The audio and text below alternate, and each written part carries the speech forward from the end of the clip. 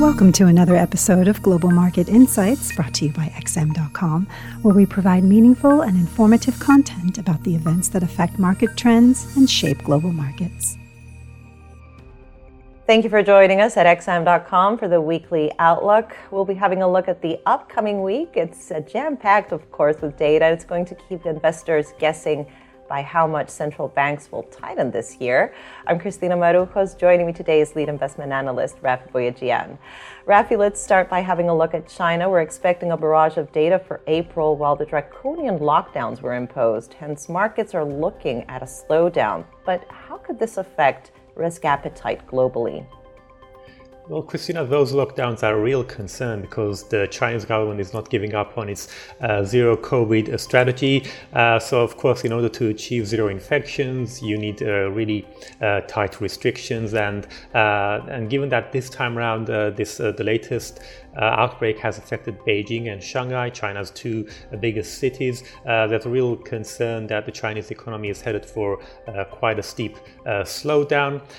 So we might get some insight as to how much the economic activity is being weighed down by these lockdowns when we've got the industrial output and retail sales numbers coming up next week. We already saw a big drop in retail sales in March and an even bigger drop for April would raise major concerns and would affect related currencies such as the Australian dollar because it would affect exports to China from Australia.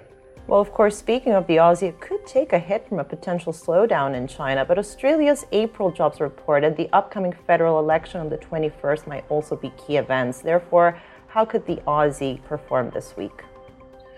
Well, the elections could turn out to be a non-event because there's really not a lot of difference between the economic policies between the current ruling coalition and the Labour Party. And in fact, a bigger concern is not so much who would win, but if we end up with a hung parliament. On the whole, though, the Aussie will probably not be too much affected from politics. But it could move on. We've got wage numbers coming up and the employment report as well. So if the data points to a tightening labor market, that could signal that the RBA could opt for maybe a steeper rate hike at its June meeting. Last time it raised by 25 basis points. Maybe it might choose to raise by 50 basis points next time. Now turning to the United Kingdom, employment, inflation, and retail sales are coming up this week. How could the data, though, shape expectations for the next moves by the Bank of England, and what should we expect for the pound? Well, the Bank of England has already warned about a recession in the UK. Now, the pound perhaps could move on the inflation data because it is expected to shoot up in April because that's when a lot of the energy bills in the UK were allowed to be raised by the energy providers there. Inflation could in fact surpass 9% in April. The labour market will probably stay relatively robust for now, but consumption is already the sign that consumption is being affected by the consumer squeeze on consumers by higher inflation. So the retail sales data on Friday could hurt the pound if it's bad. On the whole, though, I think investors have already priced in maybe a shallow rate hike path for the UK than other countries. So that's likely to weigh on sterling for the time being. Inflation, of course, will also be eyed in Canada and Japan this week. Could a strong print solidify a 50 basis point rate hike by the Bank of Canada, you think? That is certainly possible. Inflation in Canada is expected to have risen even further in April. Japan will be interesting too because the core CPI rate there could reach 2%.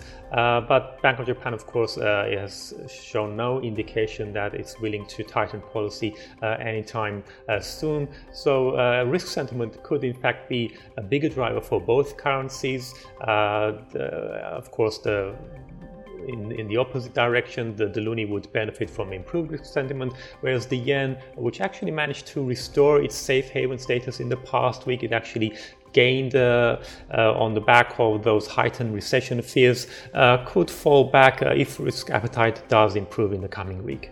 And finally, speaking of safe havens, let's also have a look at the US dollar, which admittedly is the name of the FX game lately. Given it has reached new highs recently, is there any more room for further gains this week, especially if the retail sales report on Tuesday comes in solid? Well, we do have quite a bit of data coming up, but the retail sales that you mentioned, that will be the highlight. So forecasts are suggesting that US consumers remain fairly confident in April. Analysts are predicting 0.7% month-on-month gain. If that turns out to be the case, then that would basically reinforce expectation that the US economy will probably be resilient throughout this period of the geopolitical turmoil and high inflation. But overall, in terms of the direction for the dollar, we could see some consolidation because we're probably not going to get any major developments. I think we've had clear signs from the Fed in terms of what they intend to do for the next 2 meetings. So that's obviously markets have clarity on that. What comes after that is of bigger interest, but we've got some way to go until we get to hear more from Fed policymakers in terms of what they're going to do after July, whether they're going to keep raising by 50 basis points or even higher. Rafi, thank you so much for joining me today.